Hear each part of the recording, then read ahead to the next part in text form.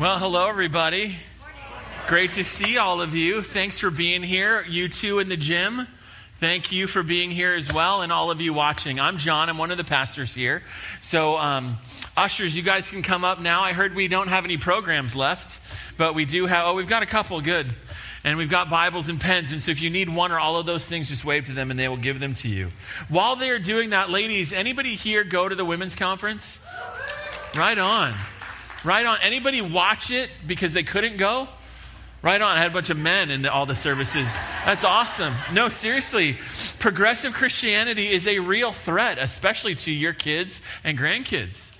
And just to make that plain, I know of at least 2 former youth pastors in the city of Gilbert who have gone down this road. And when they had youth groups, they had hundreds of kids in those youth groups. And so this is not something that's out there or on the left and right coasts of America. It is right here in Gilbert, Arizona, progressive Christianity. So you should watch all 3 sessions.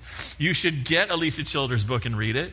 And you should get equipped, all right? Because that's why we do these things. We want you to be ready in case these things come into your homes and in your life. Open your Bibles to John 20. John chapter 20. If you got a Bible from our ushers, that's page 1005, page 1005, John chapter 20.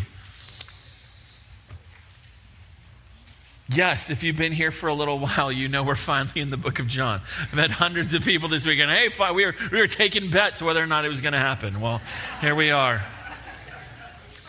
So if you are able, will you please stand for the reading of God's word? John chapter 20, drop down to verse 30. John 20, 30.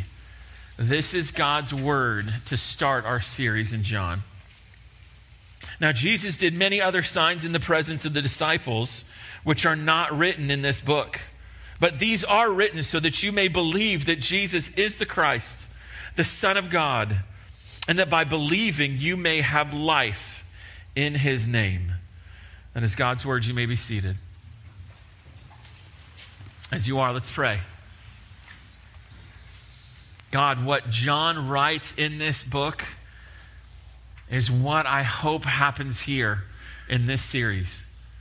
I pray that people will see the true Jesus in all of his greatness and all of his glory, and that they will believe in him and receive eternal life.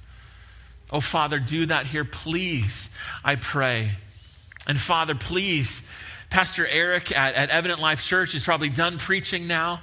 But Father, bless the words that came out of his mouth today. Use them powerfully in people's lives. Save people and grow saved people because of the teaching he did there today. May you be honored highly. May Jesus be lifted up there.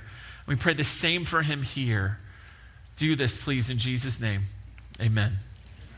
So today we begin the Gospel of John at Redeemer Bible Church. And one scholar I admire called John, quote, the most amazing book ever written. He also said anyone reading John may need to take their shoes off because the place that they are about to stand is holy ground. It may be true that no book has impacted Christianity more than John. It's easy enough for a child to grasp, and yet it's deep enough for the brightest scholars to fail to plumb the depths of. It's the most recommended book in the Bible. It's a favorite among Christians. By show of hands, how many of you have read the book of John from beginning to end? Oh, that's intimidating. Awesome. Okay. Good to know. But if you didn't raise your hand, my hope is that this series, maybe even today, will whet your appetite for this. Now, on the first page, it says the gospel according to John. And the word gospel comes from the world of the military. When a war was ended, the king would send his announcer, his herald, back to the cities that he's the king over. And those heralds would proclaim, the war is over, victory has been won. Notice, the people merely hear the news. They contribute nothing to the victory. They merely receive the benefits that the army achieved for them. That's why the gospel is good news. It's not good advice. It's not good directions. But it is an announcement that something has been done on your behalf. It's good news because you didn't do anything. Jesus does everything for you. You get the benefits. You don't do anything to earn them. You can't do anything to keep them. They are good news. Now, you might be thinking, with all that's going on in the world, why John? Why go through the book of John? Talk about something relevant. No, simply put, Jesus is the most relevant subject in history. Nothing in the news or in the White House or in any courthouse is as relevant than the life and teachings, the person, the work of Jesus Christ, and eternal life found in his name. If this book has influenced Christianity more than any other book in the Bible, then listen, I want that influence here. I want that influence for you. Nothing is more important for you than to see the glory and the greatness of Jesus. And in the Bible, it seems that nobody does it better than John. So before we look at each text and we start in chapter 1 and work our way through the whole book, we need to get the big picture. What's the big picture of John? And so to do that, I've given us 3 headings. We're going to work through each of them this morning or this afternoon now. The first heading that we're going to look at, I've called the introductory details. So as a nerdy first-year Bible student, one of my teachers said, when you approach a text, you ask it 5 questions: who, where, what, when, and why. And so that's what we're going to do. We'll just start there. So first question is who? Who was the author? Answer, John. But not John the Baptist. Be honest. How many of you are thinking it was John the Baptist? Don't raise your hand. But it's another guy, John the son of Zebedee. He's the brother of James. But not the James who wrote the book of James. That's a different James. Why can't they all just have different names? That'd be so helpful. Because it's history, that's why. Anyway, from the earliest days, this work was associated with John the disciple, the apostle. And there is proof for that, and I want to go through that quickly with you. The first proof that John wrote the book of John comes from history. This is a Bible nerd moment, so bear with me for about a minute. There's this guy named Irenaeus, early Christian leader in France. He dies around 200 AD, so 1821 years ago. One of his mentors is a guy named Polycarp. Okay, Polycarp dies in 155 AD. And Polycarp also had a mentor as well. His mentor's name was John.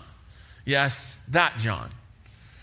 And so Polycarp is alive when John writes the book of John, and then he tells the guy that he's mentoring, Irenaeus, yes, John wrote the book of John. And then Irenaeus writes it down and says, Polycarp told me, who was a disciple of John, that John wrote the book of John. Then there's another guy named Papias. He is a leader in modern Turkey. He dies around 130 AD. So very close to the time of writing, very close to the time of the apostles. And he writes in his writings, not only did John write the book of John, but how does he know that? Answer, he was also discipled by John the apostle. So you've got 2 guys who actually had interaction with John himself saying, John wrote the book of John. There's another early Christian leader named Clement of Alexandria, Egypt. He dies in 215 AD, and he says this. We still have his writings, 1,800-year-old writings, and this is what he says, quote, last of all, John, perceiving that the external facts had been made plain in the gospel, meaning that knowing that there were these 3 other gospels, being urged by his friends and inspired by the Spirit, he composed a spiritual gospel. So you have this statement, very close again to the time of writing, that John is the author. So you've got France, you've got Turkey, you've got Egypt. Leaders in all of those places, 2 leaders, in fact, who interacted with John personally, all of them saying the same thing. John, the disciple, wrote John the gospel. The first Christians are practically unanimous on this. In fact, the only theory with any evidence at all, really, is that John wrote John. So there's evidence in history, but there's also evidence in John itself. So here we look at the text itself to get a better idea about who wrote the gospel that we call John. Now, maybe you know this, maybe you don't, but Matthew, Mark, Luke, and John do not come with a signature saying, I wrote this book. All of them come to us anonymous. And sometimes first century authors do this thing where they indirectly identify themselves. They don't say, I, John, wrote this book, but they put themselves in the story in a kind of cryptic way, and that's their kind of way of telling you. Now this author does as clearly a statement about himself as he can in chapter 21, verse 24. He doesn't give his name, but he describes himself. And when we look at this description, we're going to go, okay, there aren't too many people that could say this who were alive at the time of writing. Notice what it says, verse 24, this is the disciple who is bearing witness about these things and who has written these things referring to the whole book, and we know that his testimony is true. Let's break this down a little bit. Notice this person is the one, quote, who has written these things. So we're talking about the author. The author describes himself first, verse 24, as a disciple, a follower of Jesus. Third, notice he's bearing witness. He's giving testimony. Those are legal words. And what those words refer to is eyewitness testimony. So he's saying, what I wrote here is eyewitness testimony. Well, what is it that he wrote? He wrote about the life, the teachings, the death, and the resurrection of Jesus. And he's saying, as a witness, I am an eyewitness of these things. That's why, end of the verse, my testimony is true. You can trust me. Now, this same disciple in verse 24 is described in 21:7 as the disciple that Jesus loved. So if you're going to write a book, and you can call yourself by your name, or you could call yourself by the phrase, the disciple that Jesus loved. Like, which one are you going to use? I don't know about you, but I'd take door number 2. If that's how I was known, that's how I would want to describe myself in this book. And this same disciple that Jesus loved says that in chapter 13, verse 23, that he was seated next to Jesus at the Last Supper, which means that the disciple who Jesus loved had to be one of the 12, because only the 12 were there at the Last Supper. This same disciple that Jesus loved, look at 21:2. He is named as one of these 7 disciples in 21:2. Peter, Thomas, Nathanael, 2 unnamed disciples, and 2, quote, sons of Zebedee, which is James and John. So we've gone from 12 to 7. But then when we look at the other Gospels, we know that Jesus has an inner circle. So there's the crowds, and then there's the 70, and then there's the 12, and then there's what? Then there's the 3. There's the inner circle. And if you are called the disciple that Jesus loved with that special title, then you are probably one of those 3. Well, James dies in 44 AD, 10 to 15 years after Jesus dies, and so he's not the author of this book. And what we know from church history is that Mark was the one that wrote down Peter's preaching. So by a process of elimination, 12 to 7 to 3 down to 1, it seems the best case from the text is that John wrote the book of John. And then we compare that to history, and we see that really he's the most likely author by far. Now, maybe you're like Dale, one of our pastors here. I'm talking to him about this, and he goes, well, John, it just says on the first page that John wrote the book of John, so I don't need anything else. Awesome. That's true. However, if you needed a little more, I gave that to you just now. So from who wrote the book, let's ask now, when was this gospel written? What is the date? Answer, around 90 AD. 90 AD. So about 100 years ago, it was really popular to say that John was written towards the end of the 2nd century. So 150 to 200 AD, that's when it was written. However, 1920, a little small fragment of John 18, the conversation with Jesus and Pilate, is found. And when that fragment is dated, it dates to 115 to 125 AD. So John couldn't have been written in 150 or later, because you have a fragment of it dating to 115 to 125, which means, by the way, that it must have been written earlier than that, because this is a copy. Which means, by the way, another unbelieving progressive Christianity theory bites the dust in that moment. That John, no group of people or some person pretending to be John wrote the book of John. Also, there are 2 early Christian leaders before 150 AD who quote John in their writings. So that's why most scholars today say that this book is written around 90. That's what that C means, sometime around there. So maybe as early as 80 or as late as 100. Some Christian leaders alive at the time said John survived his imprisonment on the Isle of Patmos. You read about that in Revelation. He settles in Ephesus, which is in modern Turkey, and there he oversees churches and he does some writings, and maybe that's the time that he writes the book of John, which would be some 60 years after he was an eyewitness to Jesus' ministry. So we've got the who, John. We've got the where, Ephesus. We've got the when, 90 AD. But what about the why? You still in chapter 21? Look at the end of chapter 20 again, the passage we read. Why was John written? What was the goal? What was the point? Why did he write this book? Unlike most books in the Bible, John actually tells us, here's why I wrote it. Here's why I sat down and put pen to paper. Verse 30. Now Jesus did many other signs, that's key, in the presence of the disciples, which are not written in this book. But these, namely these signs, are written. Why? So that you may believe that Jesus is the Christ, the Son of God, and that by believing you may have life in his name. So John is written to convince non-Christians to believe in Jesus and be saved. That's why this book is here.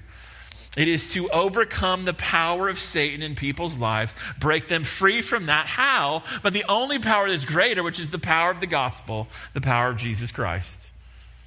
In other words, it's no accident that Christians for a century have given the Gospel of John to their non-Christian friends and said, hey, you need to read this. I talked to a guy in the last service who said, I was saved after reading John 3. I read John 3 over and over again. It was like, I want to believe in Jesus. And we can say that numerous times. And so maybe you knew that's why John wrote. Maybe you didn't, but in your actions, you're like, hey, you need to read John. Now you know why. This is why John wrote, so that people would be saved. One cool thing about this book, as you read it, there are these parentheses where John kind of explains things that he knows his readers don't understand, and they're typically Jewish words or customs or geographical locations. And what that means is that he expected people to read it who didn't understand some of the words that he used, and some of those words are Jewish. And so he's anticipating either Jewish people that don't speak Hebrew, or he's anticipating non-Jewish people who are like, I don't understand what Messiah means. I don't understand that word, and so he gives a definition. He'll say that is the Christ, for instance.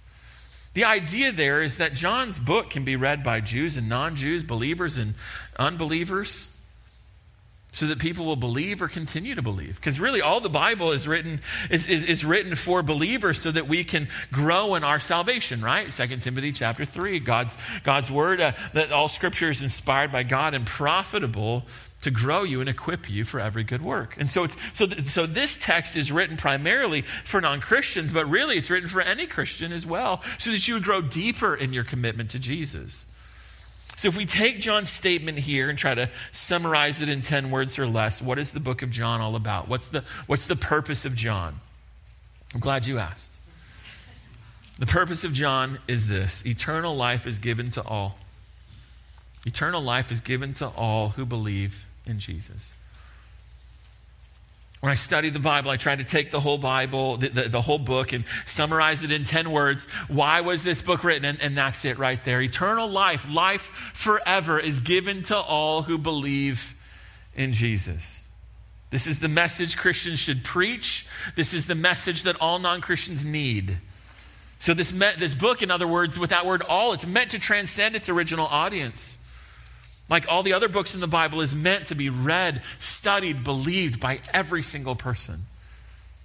This verse, chapter 2, verse 31, is now going to be our guide through the rest of the book. Why? Because John says, you can understand my entire book by what I say here in verse 31. So from these details, the who, the when, the where, and the why, let's now talk about the what. And for that, I've given us 6, point number 2, of the most important themes in this book. 6 important themes. What are the big ideas that keep coming up in John? What are the words and phrases that should capture your attention as you go through it? So you read the book of John. What are the things that should be highlighted or underlined or circled? Well, chapter 20, verses 30 to 31 tell us. The first major theme that we see there in verse 30 is the word signs. Signs, which are miracles, things that only God can do. Look at it again in 20:30. There it is. Jesus did many other signs, verse 31, but these are written so you may believe. Now, a sign is something that points to a reality beyond itself, just like signs on the freeway. That's not your destination, but what? They point to your destination. So it says like Phoenix 20 miles. And so you know, okay, I got 20 miles and that's my destination, pointing to a reality beyond itself. Well, that's the idea here. These miracles point to a reality beyond the moment. So he does this miracle, but that miracle gives you insight into who he is. So this means, by the way, because of this verse, we should be able to look back at the book of John and see what? Miracles. We should be able to see miracles throughout the book that then tell us about who he is. And when you do that, you know what you find? There are 7 miracles between chapter 2 and chapter 12. 7 of them. And then in chapter 20, there's the ultimate miracle, which is the resurrection. You can see that at the beginning of chapter 20.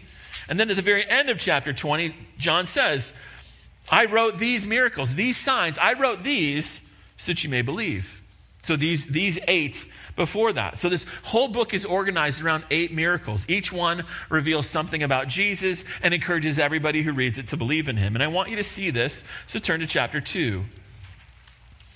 I want to go through these miracles with you. Why? Because if you get this, you get the whole book of John, and we're doing the overview today. By the way, you're going to see what I say really easily if you have a red letter Bible with you. Because what's going to happen is you're going to have miracle and then explanation. Or you're going to have explanation and then miracle. That the miracles are either happen and then they're explained, or the explanation happens and then the miracle comes. And so take a look at this chapter 2, drop down to verse 11. Jesus turns water into wine, but to show that this is very important before John moves on, notice what he says in verse 11. This, the first of his signs, Jesus did at Cana in Galilee and manifested his glory. So let's think about that for a minute. Here's the sign. He says it's the first one. So you should take note of that. John is giving us a clue that this is important. Here's the first one. And what was the result? We got some insight into his identity. Notice, manifested his glory. Chapter 1, verse 14 says that this is the glory of God that is tabernacling in Jesus. So you've got the sign, you've got his identity manifesting his glory. He does something only God can do. And then notice the response of his disciples. What does it say? And they what? Believed. So that's the paradigm. Miracle, explanation, identity, here's who Jesus is, belief. In fact, the sign of water into wine leads to a long teaching about the new birth, where Jesus says that you need to be born of the water and the Spirit. This is chapter 3, and like I said, red letter Bible. How much of chapter 3 is in red? A bunch of it, right? If you have one, you know that this whole thing is now in John's organization, he's explaining this miracle with what is happening in chapter 3. Let's look at another one, chapter 4. Chapter 4, towards the end, there is the healing of the official son. Okay, so his son is sick, he heals him. But this comes after a long conversation with a woman at a well about him being the Messiah and him giving living what? Living water. So there's that water idea again. He's the Messiah. And then look at verse 54. He heals the official son. He does something the Messiah was promised to do, which is that he would heal their diseases. And before he moves on to chapter 5, notice he says, this was now the second sign that Jesus did. So John, again, is cluing us into that these signs are very important. So he wants you to notice that. That's why he pauses in the narrative to make a statement like that and then moves on. We'll look at chapter 5. Chapter 5 begins with a miracle. Jesus heals a man who was born paralyzed. And again, healing people, that's what the Messiah does. Which then leads into the rest of chapter 5, which is what? Jesus explaining various proofs that show he is the Messiah. Look at chapter 6. Chapter 6 begins with 2 miracles. The feeding of the 5,000, which is really probably 10,000, and Jesus walking on water. From there, after those 2 miracles, there's this long sermon, right? Starting in verse 22, about Jesus being the bread of life. Now, why would Jesus be the bread of life? Because he just got done feeding thousands of people with what? Bread. So here he is saying, like, here's this food, but hey, this is just a picture of a reality that's even more true than this food that I can feed you miraculously. I can do that because I'm God. I'm the source of eternal life. Then there's the 6th sign all the way in chapter 9. In chapter 9, Jesus heals a man who is born blind. Okay, so think about blindness. You live in darkness your entire existence. In chapter 8, though, if you look back, there's this long sermon about Jesus, and the central message of chapter 8 is that Jesus is the what? Do you remember? Light of the world. He's the light of the world. And here's chapter 9. He gives a man who's lived in darkness physical light, physical sight. And then from there, it moves into chapter 10, where it talks about Jesus being the good shepherd, that he guides and he gives life to his people. Chapter 11 is the last sign before chapter 12. And this is the raising of Lazarus, raising him from the dead. And all of that is surrounded by chapter 1, verses 25. Chapter 11, verse 25, where he says, I am the resurrection and the life. Whoever believes in me, though he die, yet he shall live. And everyone who lives and believes in me shall never die. And then notice the question he asks. Do you believe this? So all of these miracles are meant to say something about who Jesus is. And Jesus tells you, this is the point of this miracle. I am the resurrection and the life. Therefore, believe. Well, chapter 13, you have this very long section of Jesus talking to his disciples, his private ministry to them. And they don't understand what's going on. They're very confused. He's answering their questions. He's giving them comfort.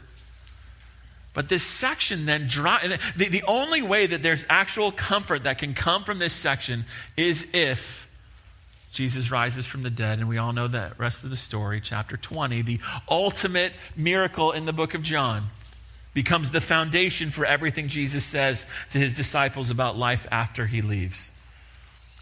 And so so are you seeing this? That there's miracle, there's identity, and there's believe.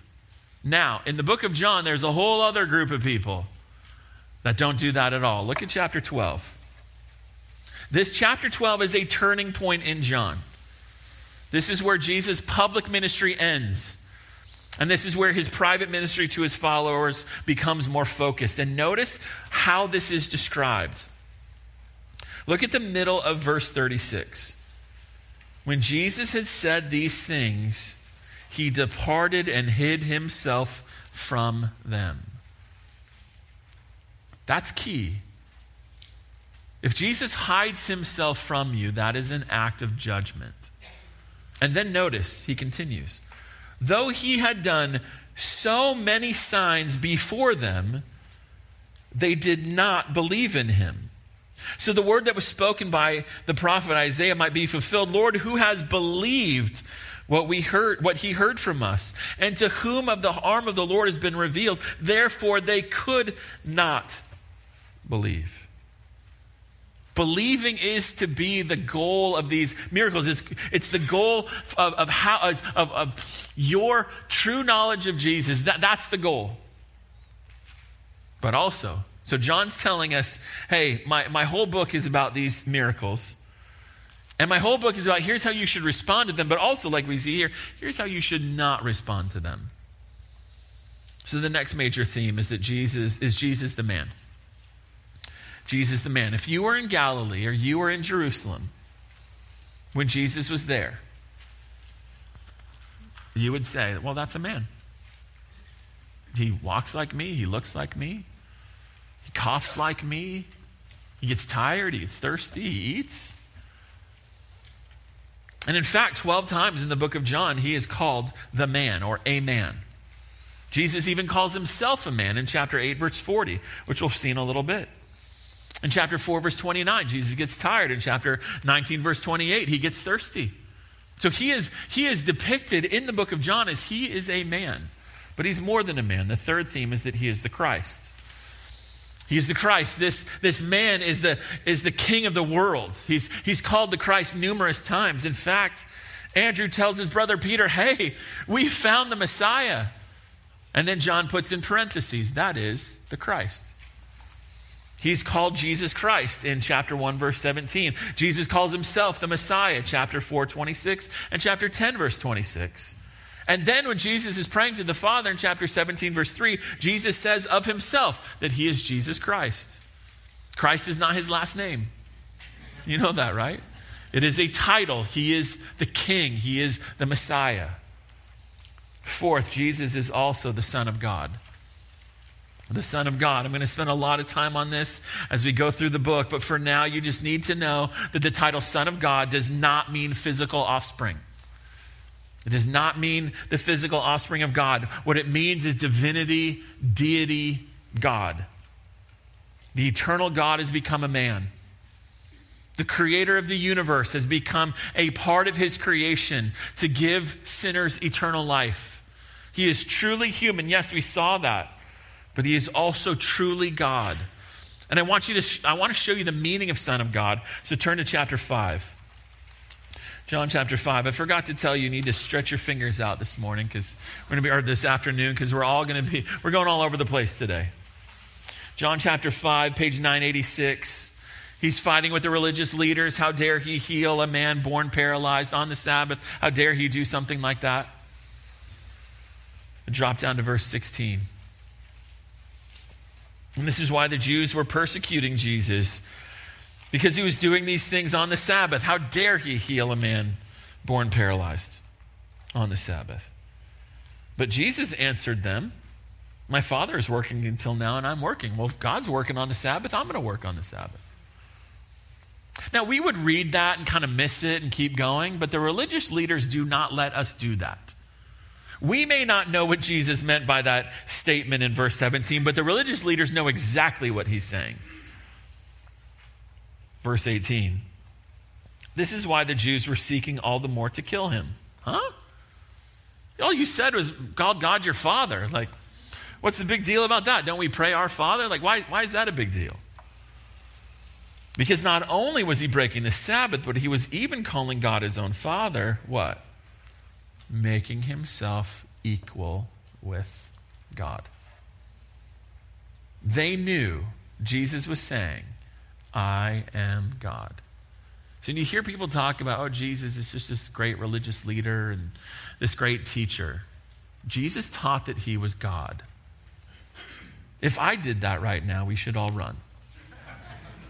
I should run from myself. Jesus did it, and people bowed their knee and said, yes. Yes, you are. All of this leads to the fifth theme, which we've been looking at all day, which is that if you know all of this about Jesus, what should be your response? Believe. Believe. This word is used 98 times in John. Faith is very misunderstood. Faith is more than just knowing facts. I grew up in Sunday school. These are the facts. Jesus lived and he died and he rose again for sin. I know the facts. And it's even more than knowing the facts are true. Yes, I think that's true. Jesus is real and he really lived and he really died and he really rose again. The kind of believing that gives eternal life is beyond these intellectual things, knowing and thinking something's true. Belief, saving faith, saving belief means trusting in Jesus, committing yourself to him. And I want to show you in John chapter 8 that there is a faith that does not save. Not all faith saves. I don't know if you know that. In fact, did you know that demons actually have faith? James chapter 2 verse 19 says, quote, the demons believe. They know the facts. And it says, and they tremble, which means they know the facts are true. Demons know the facts. They know the facts are true. They know the facts about Jesus. They know all of it is true, but they don't trust. They rebel. They reject. They hate Jesus. Well, in John, the same can be said for people too. Look at chapter 8, drop down to verse 30. It says there, as he was saying these things, many believed in him. Got that? So Jesus said to the Jews who had believed in him, if you abide in my word, you're truly my disciples, and you will know the truth, and the truth will set you free. Well, these Jews, it says there, believe in him, but look at how they start to talk to him. Verse 39. They, the same Jews, the same people that believed in him, answered him, Abraham is our father. Jesus said to them, if you were Abraham's children, you would be doing the works Abraham did, but now you seek to kill me. Wait a minute. They believe in him, but they want to kill him. Huh? Let's keep reading. You want to kill me, a man, there's Jesus calling himself a man, who has told you the truth that I heard from God. This is not what Abraham did. You're doing the works your father did. They said to him, we're not born of sexual immorality. We have one Father, even God. We might miss that, but that is such an offensive statement to Jesus, which we'll probably get to 5 years from now, but you need to know that. They are slamming him right now. Jesus says to them, if God were your father, you would love me. Wait a minute, they believe in him, but they don't love him? Huh? For I came from God and I'm here. I came out of my own accord, but he sent me. Why do you not understand what I say? It is because you cannot bear to hear my word. You are of your father, the what? The devil. Wait a minute, they believe in him. How are they of their father, the devil? And your will is to do your father's desires. He was a murderer from the beginning and does not stand in the truth because there's no truth in him. When he lies, he speaks out of his own character, for he is a liar and the father of lies. But because I tell the truth, you do not what? Believe me. Huh? 30 and 31 says they believe in him. 45, Jesus says, you don't believe in me. How's that possible? Because they have the faith of Satan. They know the facts, and they know the facts are true. They're seeing the miracles, they're seeing everything being done, and they have no other explanation. He must be the Messiah. And yet instead of giving their lives to him, trusting in him, committing themselves to him, they want him dead. How many times I've talked to parents who said something along these lines? My son, my daughter has said to me, yeah, mom, dad, I believe all that's true. I just don't want to live it. I don't want to live it. They know the facts and they know the facts are true, but they have the faith of a demon. And John wants you to know that there is a wrong way to respond to Jesus, to have all the information and yet still reject. When you reject, you cut yourself off from the sixth theme, which is life. There is eternal life and there is eternal death in John. The question for every person is, which one will be your experience? Maybe you think about this all the time, maybe you don't. But you are eternal. You will last forever. 10,000, 10 million years from now, you will still exist. And you will exist in one of two locations. And John writes this book so that you will avoid hell and wrath. And I want you to see this. Turn to John 3. Turn to John chapter 3. 17 times in this book, John uses the word life to refer to eternal life. He tells us this is his goal. He says it in chapter 20, verse 31. And there are 11 verses in John that connect belief in Jesus to eternal life. And I just want to look at a few. So take a look at John chapter 3, drop down to verse 14. And as Moses lifted up the serpent in the wilderness, so must the Son of Man be lifted up. And whoever believes in him may have eternal life. Why? Because God so loved the world that he gave his only Son, that whoever believes in him should not perish. That's one side. But on the other side, have eternal life. Okay, now look at verse 36. Whoever believes in the Son has eternal life. Whoever does not obey the Son shall not see life, but the wrath of God remains on him. So now we've got perish and the wrath of God on one side, eternal life on the other. Now turn to John 5. John 5:24. Jesus says, quote, truly, truly, I say to you, whoever hears my word and believes him who sent me has eternal life. He does not come into judgment. Now there's a third concept, but has passed from death, there's a fourth concept, to life.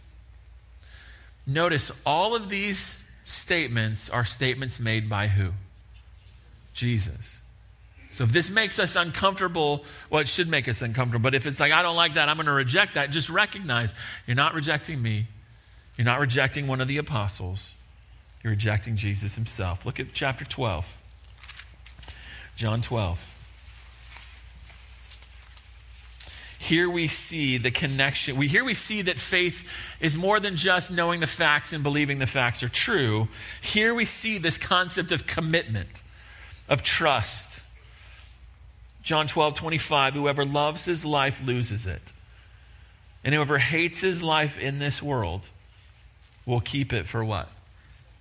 Eternal life. Here, the concept of faith is understood as you've got your life on the one hand and you've got Jesus on the other.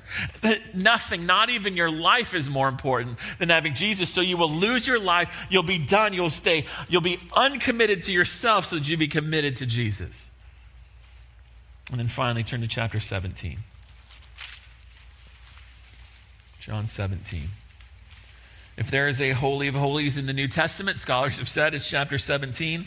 Really, anybody with a brain knows it's chapter 17. Because chapter 17 is Jesus praying to the Father.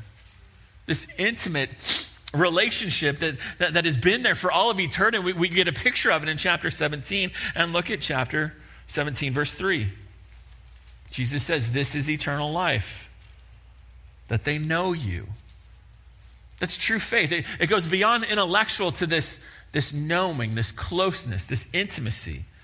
This is eternal life, that they know you, the only true God, and Jesus Christ, whom you have sent.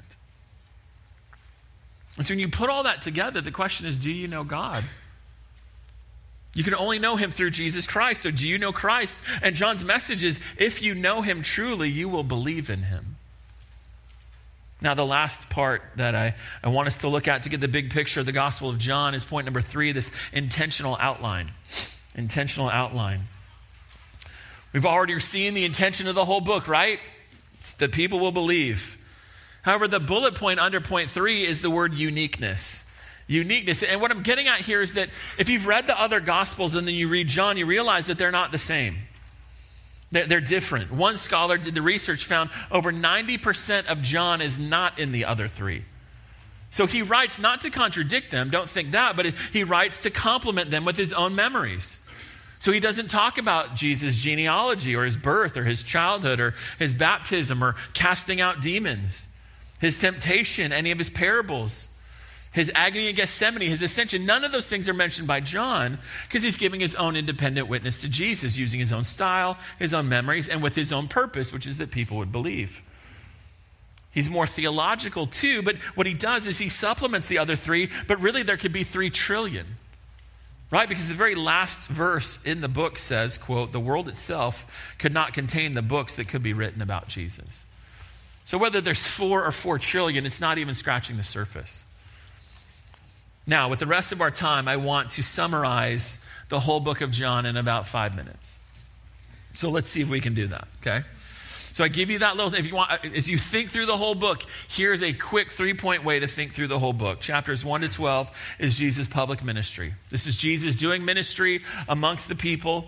Chapter 1 is an introduction, and it describes who Jesus is. So the first 18 verses, he is God who's become a man. And then the rest of the book, there are like 7 other identifiers for Jesus in the rest of chapter 1. He's the Lord, he's the Lamb of God, the Son of God, the Rabbi, the Son of Man, the Messiah, the King of Israel, and Jesus of Nazareth.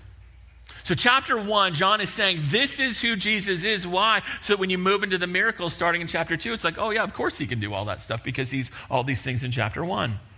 And starting in chapter 2 to chapter 12, there are these 7 miracles that we looked at already. We see the miracle and an explanation, or we see an explanation that leads to a miracle and then more explanation. The thing you need to know about this section is chapter 5 changes everything. Because in chapter 5, there begins to be this dark cloud, because we just read it in verse 8, chapter 5, verse 18, that now they want to what? They want to kill Jesus, and that cloud is going to grow and grow and grow until you get to chapter 19, where Jesus is put to death. 7 miracles, all to draw out the response of belief, but we also see unbelief. The amount of people that believe gets smaller and smaller as John goes, and the amount of people that don't believe gets bigger and bigger. This culminates in chapter 12, which we saw Jesus going, I'm out of here. I'm hiding myself from the public who is rejecting me, rejecting the miracles, and I'm now going to focus on my disciples, which we'll call Jesus' private ministry, chapters 13 to 17. Here, Jesus prepares his followers for what life and ministry will be like when he dies, rises, and returns to heaven.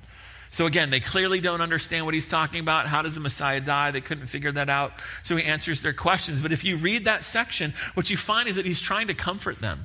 And he says, I'm going to comfort you in two ways. One, with my peace, which I will give you. And two, with the Holy Spirit, who I will give you. Everything in the book really leads up to chapters 18 to 21, which we'll call Jesus' passion. Jesus' passion and resurrection. Jesus' passion is his suffering. It's his torture. It's his mockery. It's his bloody death on the cross where he defeats all the powers of darkness, pays for sin. But this, John wants you to know that this section is the apex of unbelief. This is what unbelief takes you to the point where the people are screaming for his death. Pilate's like, there's nothing wrong with him. I find nothing guilty about him, but he must die because of the sins of those people, even though he's innocent. Sound familiar? Chapter 20 ends with this statement from one of his disciples who at first didn't believe that he rose from the dead. Jesus shows up, says, Thomas, touch my hands, touch my side. And Thomas's response is what? Do you remember? My Lord and my God. That word is critical because the whole book, back in chapter 1, starts with the word was what? God. So John is bookending this book by saying, hey, Jesus is God. Are you going to believe in him? He even says in verse 29, blessed are those who don't see me and still believe, which is like all of us. 21 is kind of an epilogue where the book ends on a statement of Jesus' greatness. Again, verse 25, there's also many other things that Jesus did, which every one of them, if every one of them were to be written, I suppose that the world itself could not contain the books that would be written. So here's the end of the book, the statement of the greatness and the glory of Jesus. Where did we begin the book of John? In the beginning was the Word, and the Word was with God, and the Word was God, and all things were created by him, and nothing was created that was not created by him. And then verse 14, the Word became flesh and dwelt among us, and we saw his glory. So John's entire goal is that you see the greatness, the glory, the grace of Jesus, so that you will believe in him. So that's the question. Do you believe in him?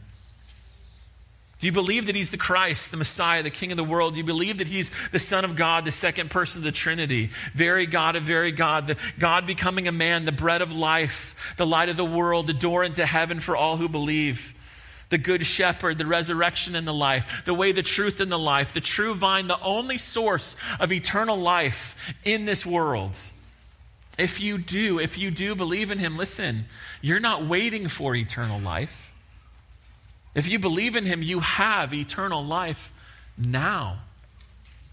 It is your experience. It's the smell of eternal life that you live in until the day when you enter into that eternal life now and forever. John writes this book so people will have that eternal life. So listen, that's why we're going through this book. That Jesus will be lifted up every week at a time when our world desperately needs him. And that he will draw people to himself and be saved. I remember when the three elders that were here when I got here, on Thursday morning, 6 a.m., we would come here and we would pray in the prayer room over there. It's now a couple offices because you can pray anywhere. But in those early days, 6 a.m., we would go there and there's no meetings, there's no business, it's just we're here to pray. And I remember being in that prayer room and praying, Lord, please make it harder for people to go to hell from Gilbert, Arizona because of this church. I had no reason to pray that. The entire church could fit right here pretty much. But it's like, God, please make that a reality. That is the reality that John is the reason why he writes this book. So that you would not spend eternity in hell, but that you would spend your entire eternity, which you will experience, in heaven. That is my hope for our going through this book. That's my hope for this church. That's my hope for the people that you know that need Christ. I've gone way over, and they're probably so mad at me right now, but oh well, I have that prerogative, so. Let's pray. Let's pray. Jesus, thank you for what you did that we see in this book. Thank you for your goodness, your grace, your glory, which, like I said, John may be the one who proclaims this better than anybody. And so I pray for your grace. Even though I went too long and we can't even sing our closing song right now, many in this room, because of you, can say, it is well with my soul. We love you and pray that we would love you more as a result of our time in this book. And I pray for anybody here who knows the facts and knows the facts are true but have not committed themselves to you. I pray that they would do that now. Today is the day of salvation.